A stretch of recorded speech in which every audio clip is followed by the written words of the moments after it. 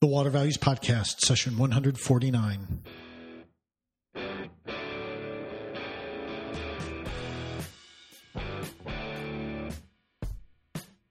Welcome to the Water Values Podcast. This is the podcast dedicated to water utilities, resources, treatment, reuse, and all things water. Now here's your host, Dave McGimsey. Hello and welcome to another session of the Water Values Podcast. As my daughter Sarah said, my name is Dave McGimsey, and thanks so much for joining me. Have a great show for you today. We have Jonathan Grant, the Chief Strategy Officer with Imagine, is here, and he's going to talk to us about mainstreaming AI and machine learning into water utilities. He gives a fantastic interview, a lot of great insights into where water utilities can get a lot of value out of adding AI and machine learning to their repertoire. We also have Eric Bindler here with Bluefield Research to talk about the latest happenings and the takeaways from the SWAN conference that just concluded. And we'll get to all that in just a moment. We have, as usual, we have a little bit of housekeeping. You'll recall from last week or last episode that I said I had been unaware of a lot of the international interviews that have been given on Apple Podcasts, because for whatever reason, my Apple Podcast doesn't show me the international stuff. In any event, I found those, and I said I'd read a couple of them each week. So here we go. The first is from Water Eric from Sweden. This is back in February 19th of 2019. And Water Eric says, great podcast. To me, as a non-American paren, I come from Sweden, close paren, working for a major water utility. This podcast gives me great knowledge of the U.S. water sector. I'm looking forward to every new episode. Well, Water Eric, thank you so much for enjoying the podcast. Thanks for listening, and thanks for the great rating and the 5-star review. I also want to thank Huey Muck from Ireland, who left this review on Apple Podcasts Ireland. And he says, excellent podcast, very interesting guests with up-to-date content and market information covering a wide range of water industry topics. Very timely to have a water podcast, considering the importance of water for all of humanity and the sustainability of all economic and business activities. Nice, relaxed discussions with passionate, knowledgeable industry leaders. The audio quality is also good. Keep up the good work. Well, Huey Meck, thanks very much for the excellent rating and great review. The 5 stars was very much appreciated. So thanks so much, Huey Meck, and also Water Eric for those great ratings and reviews. And as usual, if you'd like to support the podcast financially, you can go to thewatervalues.com. There's a little PayPal button. Just click on that. Any denomination is greatly appreciated to help keep the valves open and the information flowing. So with that, let's get to Eric Bindler and this week's Bluefield on Tap segment, and then we'll get on to the main feature interview with Jonathan Grant. Here we go. Well, Eric, welcome to the Water Values Podcast and the Bluefield on Tap segment. How you doing today? Doing great. Thanks so much for having me. You bet. We have not had you on as a guest on the Bluefield on Tap segment. Could you give us a little background on yourself? Sure. So I've been with Bluefield full-time now for just over a year. Before that, I worked as an intern and a project consultant for a couple months. So I've been with the team now for just about 2 years. At the beginning of 2019, I just took over as the research director for our digital water service. So I've been putting out research and supporting clients with everything from kind of core technologies like SCADA and GIS on up to more advanced technologies like artificial intelligence, machine learning, and things like that. Awesome. Well, you mentioned digital water. There's a lot going on in that. And I understand you just attended the SWAN conference. Could you tell us what the SWAN conference is? Sure, absolutely. So the SWAN conference is an annual conference hosted by the SWAN Forum, or the Smart Water Networks Forum. It's a nonprofit industry group that's just basically dedicated to advancing the conversation around smart water or digital water. They've got a couple dozen members ranging from utilities to digital water solutions providers to other just industry professionals. They just finished their hosting the 9th annual SWAN conference in Miami, so that was just a couple weeks ago. It was their biggest conference yet, and it was actually their first time hosting the conference in the U.S., so that was pretty exciting for the U.S. market. It's kind of often considered a little bit further behind more advanced digital water markets like Australia or the U.K., so it was really exciting to see this kind of major smart water industry event popping up in the U.S. for the first time. Well, awesome. So what were your takeaways from the first SWAN conference on U.S. soil then? Sure. So I'd boil them down to three. I mean, I think the first big takeaway was that there's really a lot of growing interest in the U.S. water sector, or at least certain segments of it, in these really interesting and exciting new technologies that we're seeing shaping the rest of the economy, kind of other industries throughout the economy. So things like the Internet of Things, things like the digital twin, like artificial intelligence and machine learning. To give you one example, Bluefield's actually co-writing a white paper with Arcadis that's focused on applications of artificial intelligence, machine learning, predictive analytics to empowering water and wastewater utilities to address challenges related to affordability and resilience. And so we gave a roundtable on that very subject at SWAN, and it was actually standing room only. I mean, we had to bring in more chairs from other rooms because it was so much, it was so much better attended than we were expecting. And so I think that was kind of a strong indication to us that there is this really strong interest in these technologies and the kind of potential that they hold for the water sector. But on the other hand, and this is kind of my second takeaway, we also have to take, I guess, a more realistic look at where the water industry is today, particularly in the U.S., in terms of where utilities are along their smart water journey. So for example, the lion's share of the 50 or so thousand water systems and another 20 or so thousand wastewater systems in the U.S.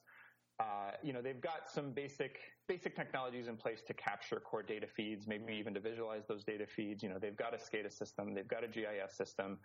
Maybe they're implementing some smart metering and capturing better customer information that way, but they still have some way to go to get themselves in a position where they can really take advantage of these really interesting and exciting new technologies like a digital twin or like artificial intelligence. And then so Eric, let me ask you a question real quick. So you mentioned the digital twin twice. I don't think that anyone has talked about digital twin on the podcast before. And could you just, and I'm sorry to interrupt you, but could you just kind of explain what the digital twin is? Sure, absolutely. So a digital twin is essentially a digital replica of a real world physical asset. So whether that's an individual treatment plant, an individual pumping station, whether that's the full network, it's essentially a replica of that asset that lives in the digital world. And they can be used for a lot of different types of applications. So whether that's kind of for engineering and design, the digital twin can be built first to allow engineers to kind of experiment with different ways of building the asset. And so it kind of works on a design and engineering perspective. It can also be, once the asset is actually built and operating in the real world, it can be used to kind of monitor in real time the performance and the health of that asset. So the idea is that the real world asset will have sensors that are feeding back into the digital twin, so that kind of on real time you can monitor how the asset is doing, whether it's performing at full capacity, whether there may be some repairs or maintenance that need to be done to keep that asset in the best shape possible. And then they can also be used for kind of more future simulation and planning. So if you wanted to, for example, assess how your network would perform, in a flood maybe, or a specific type of weather event, or under different types of operating conditions, they can allow for that type of simulation and scenario running. Okay, awesome. So I'm sorry I cut you off. So can you kind of give us the remainder of your SWAN takeaways here real quick? Yeah, absolutely. So my third point was kind of getting back to that idea of where utilities are today versus where they can be going with all of these new technologies. One of the things that was I would say one of the strongest themes that popped out at the conference for me was just the importance of culture and of people.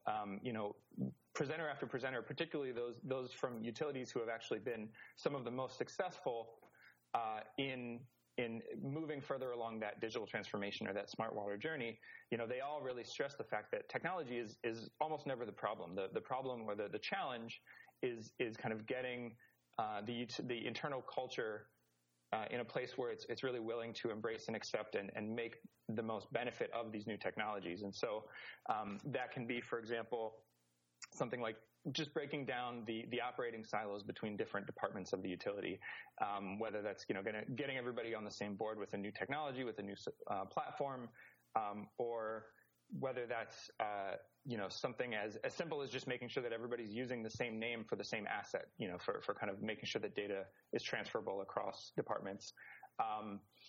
It can also be really just fostering a culture, a spirit of innovation, a willingness to embrace new ideas, new ways of doing things, which can understandably be difficult in an industry that's really charged with safeguarding public health and public safety and environmental resources. There's often kind of a resistance to new ways of doing things that may be untested. And so what we're doing at Bluefield, what we're really interested in understanding is what drives utilities to be more innovative, to foster that culture, or kind of an innovation ecosystem, and where is that activity taking place, on a state-by-state basis, for example, which states have seen the most innovation, and which states have built the strongest ecosystems for digital water innovation. Awesome. Well, Eric, I appreciate you coming on. You did a fantastic job sharing your thoughts on the SWAN conference and telling us a little about the digital twin and things like that. So really appreciate it. Take care, and thanks for coming on. Thanks a lot, Dave. My pleasure. You bet. We'll talk to you soon. Bye, Eric. Bye. Well, the Bluefield team does a great job with that Bluefield on Tap segment, and I very much appreciate it. And Eric Bindler, you're no exception to that rule. Did a great job filling us in on your takeaways from the SWAN conference. And I think Bluefield and Eric are going to be pushing out some information on the SWAN conference and some of their takeaways. He was kind of talking about all those reports and things of that nature. I think all that is going to be available. Check out Bluefield's website and their LinkedIn page, and I think you'll be able to find that information if you want some more. Well, now it's coming up to the feature interview with Jonathan Grant from Imagine. Terrific guest. He was absolutely fantastic, and you are really going to enjoy this one. And so let's without further ado, let's get to the feature interview with Jonathan Grant. Here we go. Open the valves, fasten your seatbelts, and away we go. Well, John, welcome to the Water Values Podcast. So happy to have you on. How you doing today? Doing great. Thanks for having me. You bet. Hey, for those, let's back up a little sec. Let's start off by finding out a little about your background and how you got interested in water. Sure thing. So my background in terms of why I got interested in water is out of undergrad. I was working in data and analytics, really loved it, but I wanted to do something that had more impact in the world. So I went back to grad school, looking at something environmental. Carbon markets was where I first started looking. But the bottom was falling out of the carbon markets. It was 2009, and so really wanted to look at something that was going to be an environmental issue where I could have a real impact, given climate change, growing population, and water was really there. And so ended up doing 2 masters in water, and then worked at a water technology accelerator for 5 years. And then one of the coolest companies that I had seen globally happened to be in our backyard. And so the Imagine guys talked me into joining a couple of years ago. All right, so you're with Imagine. Where's Imagine out of? So we're out of Kitchener, Ontario. So Kitchener is about an hour west of Toronto. Cool. And what about Imagine kind of lured you? You mentioned technology. What does Imagine do? Great question. So essentially, Imagine provides an AI platform to help optimize water and wastewater processes while taking into account various site goals and operational conditions in order to really reduce chemicals, energy, depending on the process, increase energy if it's a biogas process, and really there to help operators make better decisions through learning how the system works, predicting what will happen, and then optimizing based on those predictions. Okay, so that sounds like the AI basics. Are there other, or am I misinterpreting that? Are there other AI basics that we need to be kind of aware of when we're stepping into the water sector? Mm-hmm. Great question. So yeah, that is basically the AI basics, and the way we sort of look at it is AI is really just another way of looking at intelligence. So collecting data from the environment, so looking at meters, analyzers, sensors.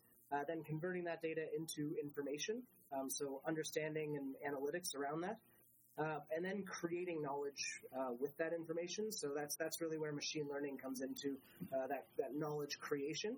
And then taking it one step further is that optimization, which is where we're able to make decisions based on that knowledge. Sure. Now, I guess when I asked my question, I was kind of like, hey, do I have it right?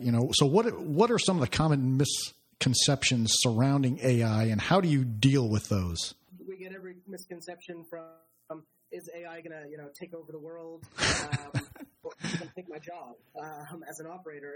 And so really, to answer both of those, essentially AI is just advanced modeling that works within operational constraints. So it's never going to go outside of the bounds of the model constraints. It's just going to make the best decisions because it's able to take in so many different parameters that a human really can't. And we see it as an essential tool for operators. So operators that have used it, it saved them time in tasks that they really didn't like. And so they're able to then actually focus on things that are more value add or things that humans are better at versus machines. Yeah. So okay, a couple things in there. Do you have, first off, I'd love to hear some examples. And then the second part of my question, just so I don't forget it, is what are, do you have some ideas as to what humans are better at as of current date than machines are? So I'd like to think a lot of things in terms of what humans are better at. And so essentially, I'll talk you through one of our case studies that we did with United Utilities in the UK. And so what our objective there was in a distribution network.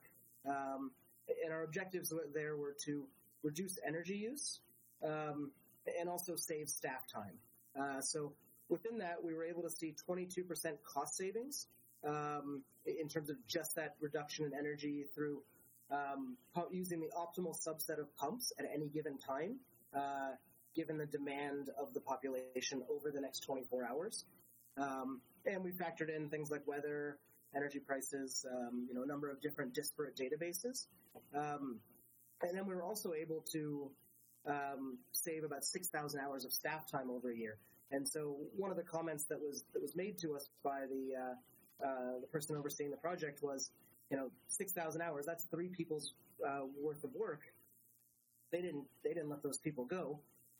They put them into higher value jobs. So, understanding what's actually going on in the network, doing tasks to maintain the system more effectively.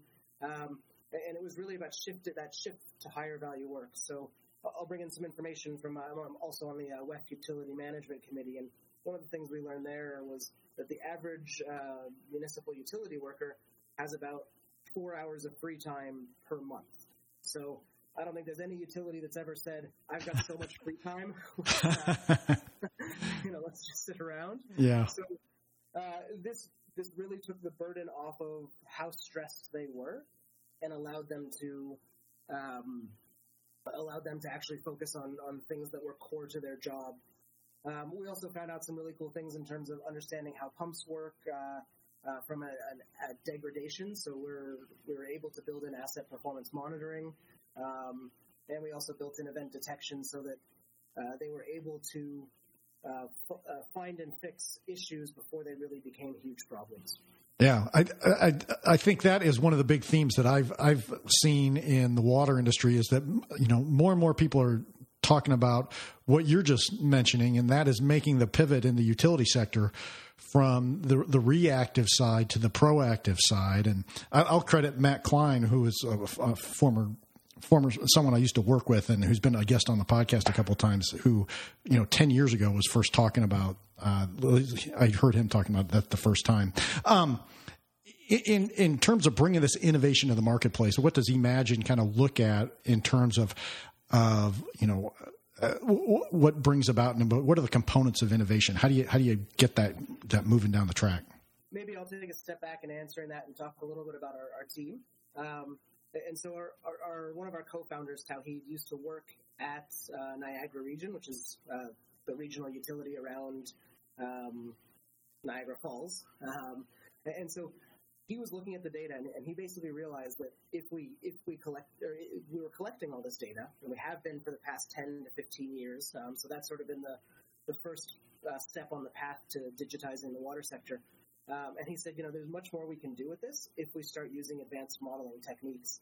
And It was in terms of taking that to market. And so then he found the right complementary team of, our other co-founder who's had done a lot of software visualization tools and for the agricultural sector, and then brought together a team of multidisciplinary folks that could bring to bear, a holistic approach to this problem. And from that, it was now we had to start talking about our story and our AI technology.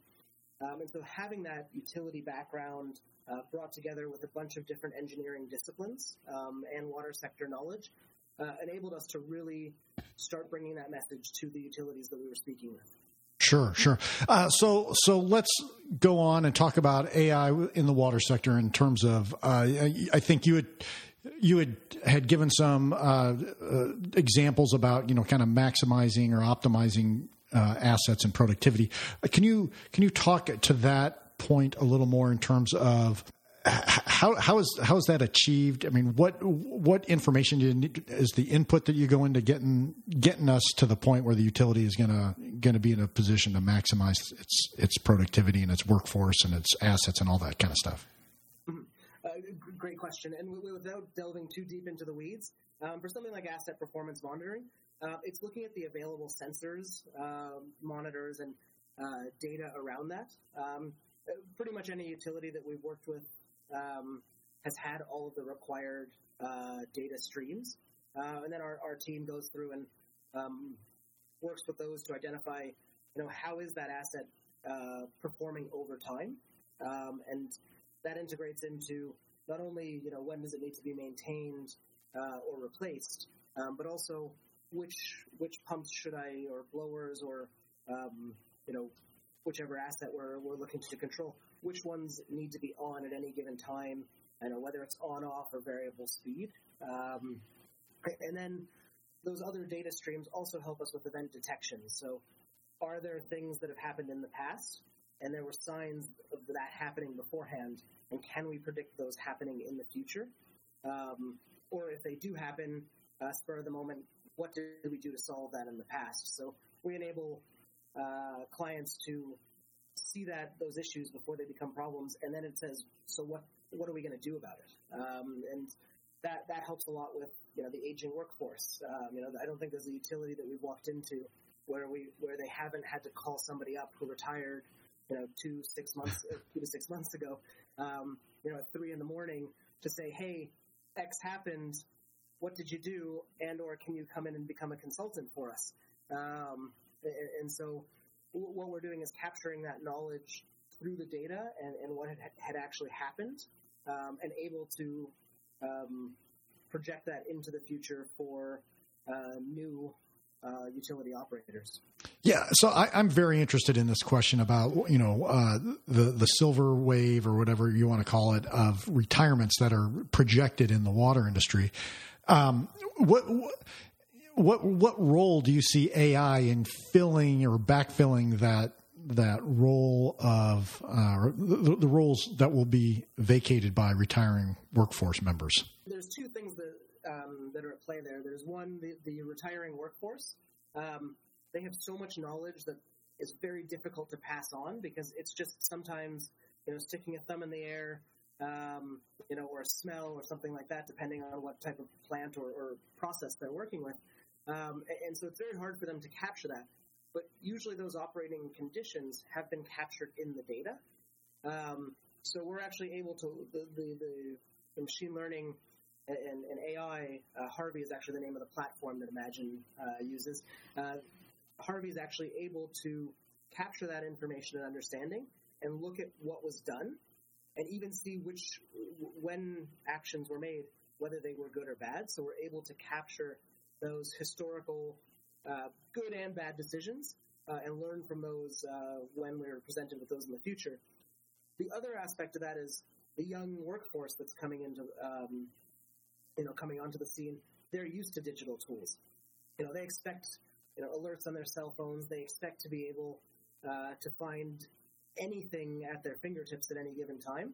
And so this also helps not only capture that generation that's retiring, but it also helps bring that into that newer generation. So we're not having huge issues at utilities. We're we're able to capture that knowledge and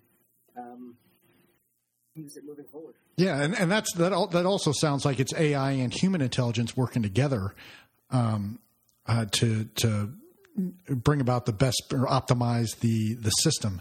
If you take a step back and we're talking to someone in the water sector, what would be the key components of information that you would want that water professional to know about artificial intelligence? The artificial intelligence is building on that human intelligence and those good decisions. So, on that point, a question that I get asked a lot is, what happens if our operator makes a better decision than what you recommended?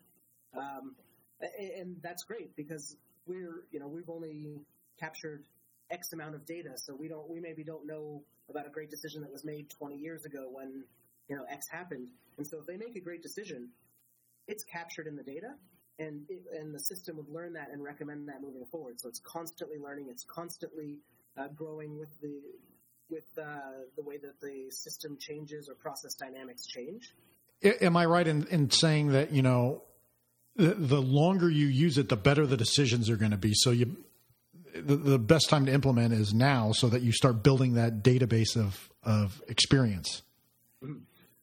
Exactly, and so it's a self-learning, and it's our goal with that is for the future of AI in the sector to be as ubiquitous as a calculator, a computer, or the internet. Our goal is really for it to be a business as usual thing because it's learning, it's getting better, and humans are trusting in it more. So in terms of the data points you're collecting, I mean, are we putting sensors throughout the network and throughout the treatment plant? And what I guess what forms the basis for the data set? And I'm not asking you to give away any secret sauce or anything like that, so you can talk in generalities. No, and that's a great question. It's a common question we get asked. So, ultimately, most plants or networks have the minimum sensor requirements that we need, and our goal is to really provide a software solution without the need for hardware. However, if you want to increase your ability to understand and increase the model's ability to understand certain dynamics, there are sensors, monitors, or loggers that we can recommend, and we have partners that we can get those through so that we can say, at this point, if you put this, here's the ROI on that. So we're able to actually take take that and take our understanding and build that hardware aspect in. But for the most part, we really haven't had to add much hardware in any of our deployments. Yeah, I think you mentioned ROI, and that's a really interesting concept to me. I know I had Cindy Wallace-Lage on recently, and she gave some examples of some systems that have implemented digital water solutions and have experienced immediate. It sounded like pretty immediate savings. What are you guys seeing in terms of that ROI and the savings to utilities of implementation?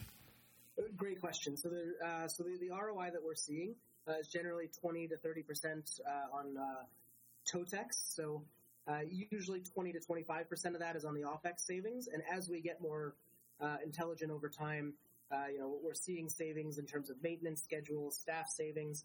As we gain more long-term data, we'll start seeing, in terms of those assets that last for 5, 10, 15 years, how much savings we're able to get by, one, having them run more efficiently over their life cycle, and two, can we extend that life for X amount of years or X amount of time. Okay, and so just so I'm clear, you said 20 to 25% ROI on the TOTEX, so that's total expenditures, and that sounds to me like both expenses and capital. So far, it's 20 to 25 on the OPEX, and then the TOTEX we add on another 5% based on savings of staff time and some of the CapEx savings that we're seeing. So okay. See more CapEx over time. Yeah, so because I would imagine that's going to compound over time as the system learns, as the AI system learns the water delivery or conveyance system or whatever the the type of utility it is. Now, does this work for both water and wastewater? I mean, I know that sounds like a dumb question, but no, it's a great question. So it works for water, wastewater, treatment, distribution, conveyance, and we've also done a number of different industrial processes. So really, if there's a process diagram, we can turn that into a digital understanding through machine learning, and then make optimal recommendations based on that. Yeah. So what are the key? So if what are you finding that water utilities and what are you finding that drinking water utilities are primarily using AI for, and what do you find that wastewater or sewer utilities are primarily using AI for? For drinking water utilities, we found most of them are usually looking at the networks first. Just because it's a safer way to try it because it's on-offs in terms of pumps. And once they gain confidence, then we move more into the plant.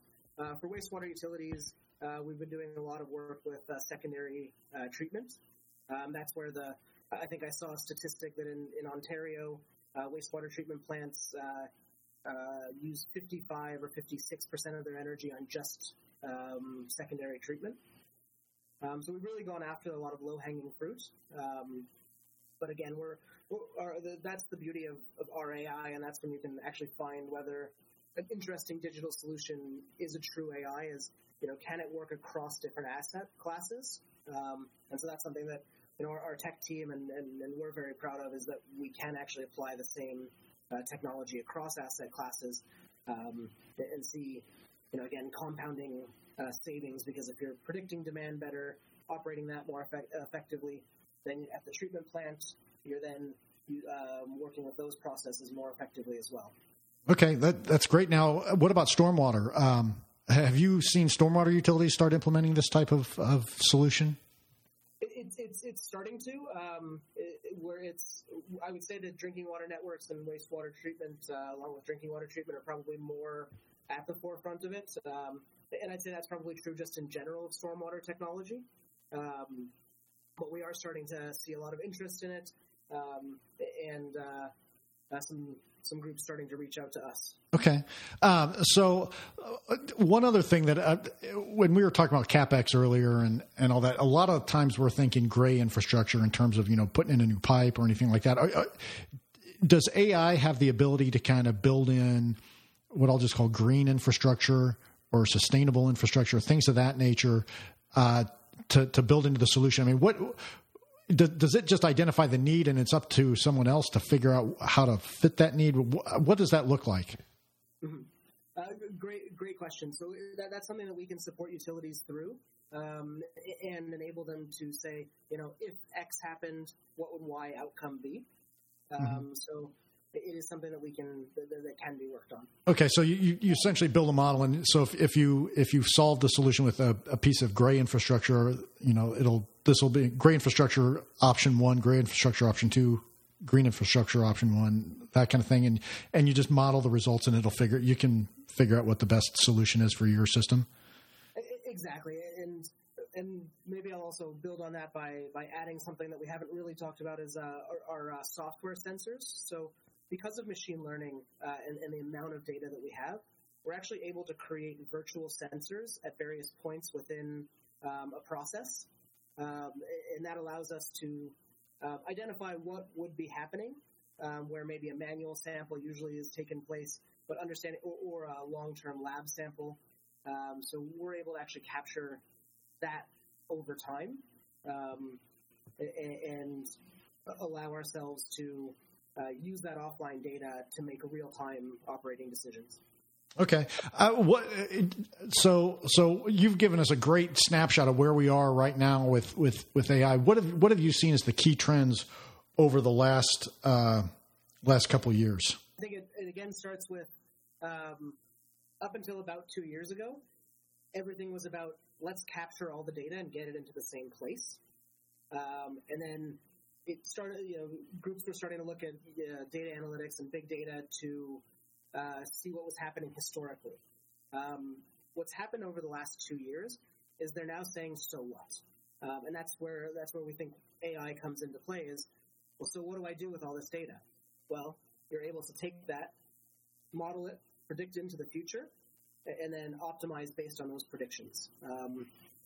And so it's really that trend of, now utilities have stopped being so scared about sharing their data and letting people who have expertise in that area complement what's already being done at the utility level. Gotcha. And so with this greater willingness to share data, what do you see kind of for adoption rates as we move into the future? Mm-hmm. I think it's exponential, and I think it's because it's a lot easier to adopt a software solution than it is necessarily a hardware solution. So it's for a utility to implement us. We could do it in as short as 5 weeks. We usually do it over a period of 12 weeks, just to work with them, make sure that all the customizations and operating conditions and are understood and able to be reflected back. And so it's really quick to adopt. And so it's not a 5-6 year, implementation process. So I do really see it as happening. And it is, digital water is the buzzword, at all the conferences and things like that. But we're actually starting to see people really, put their money where their mouth is from a utility perspective, and adopting different digital and AI solutions. Yeah, and so I'm very curious about the future. So, from the perspective you indicated that most drinking water utilities will start in the network. Where do you see the biggest value in the future for the adoption of AI? I mean, if right now the networks are providing most of the value before moving inside the fence, so to speak, where's the biggest value proposition for AI?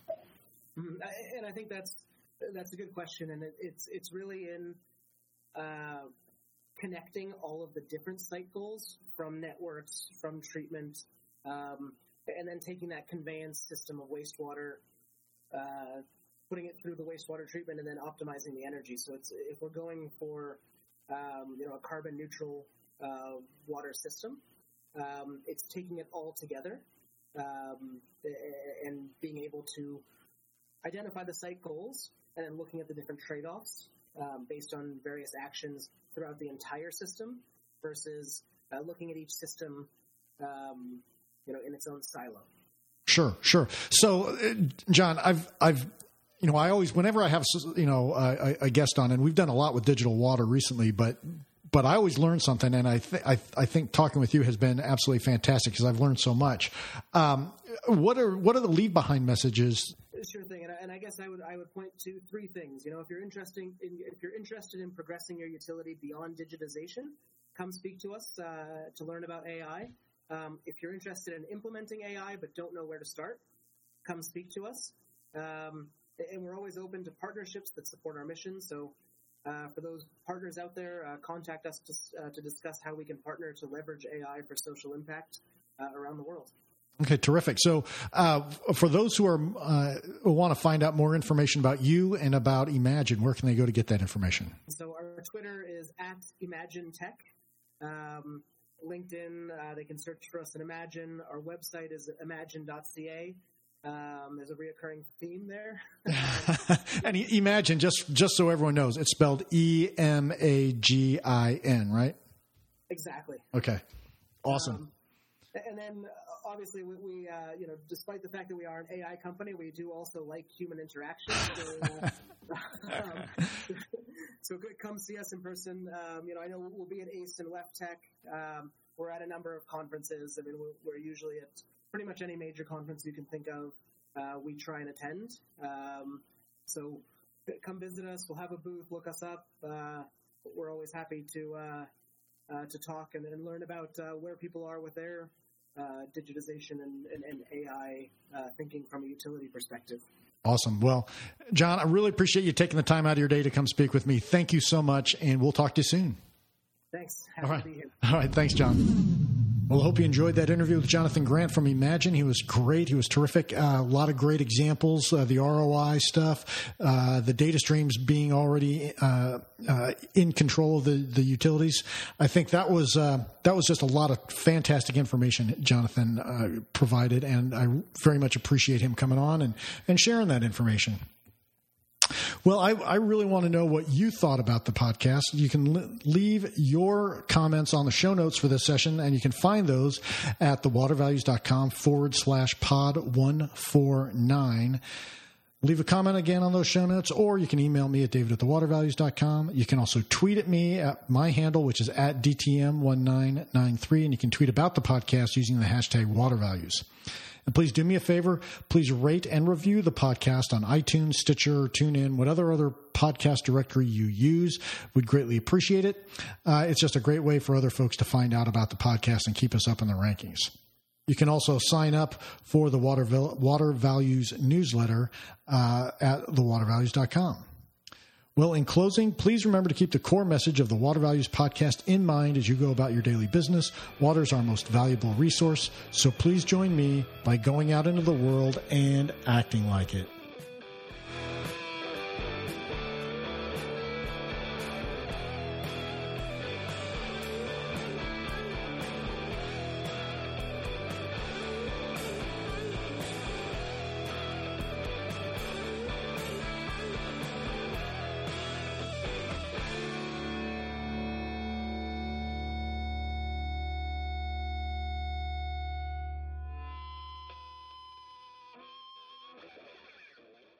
You've been listening to the Water Values Podcast. Thank you for spending some of your day with my dad and me. Well, thank you for tuning in to the disclaimer. I'm a lawyer licensed in Indiana and Colorado, and nothing in this podcast should be taken as providing legal advice or as establishing an attorney-client relationship with you or with anyone else. Additionally, nothing in this podcast should be considered a solicitation for professional employment. I'm just a lawyer that finds water issues interesting and that believes greater public education is needed about water issues. And that includes enhancing my own education about water issues because no one knows everything about water.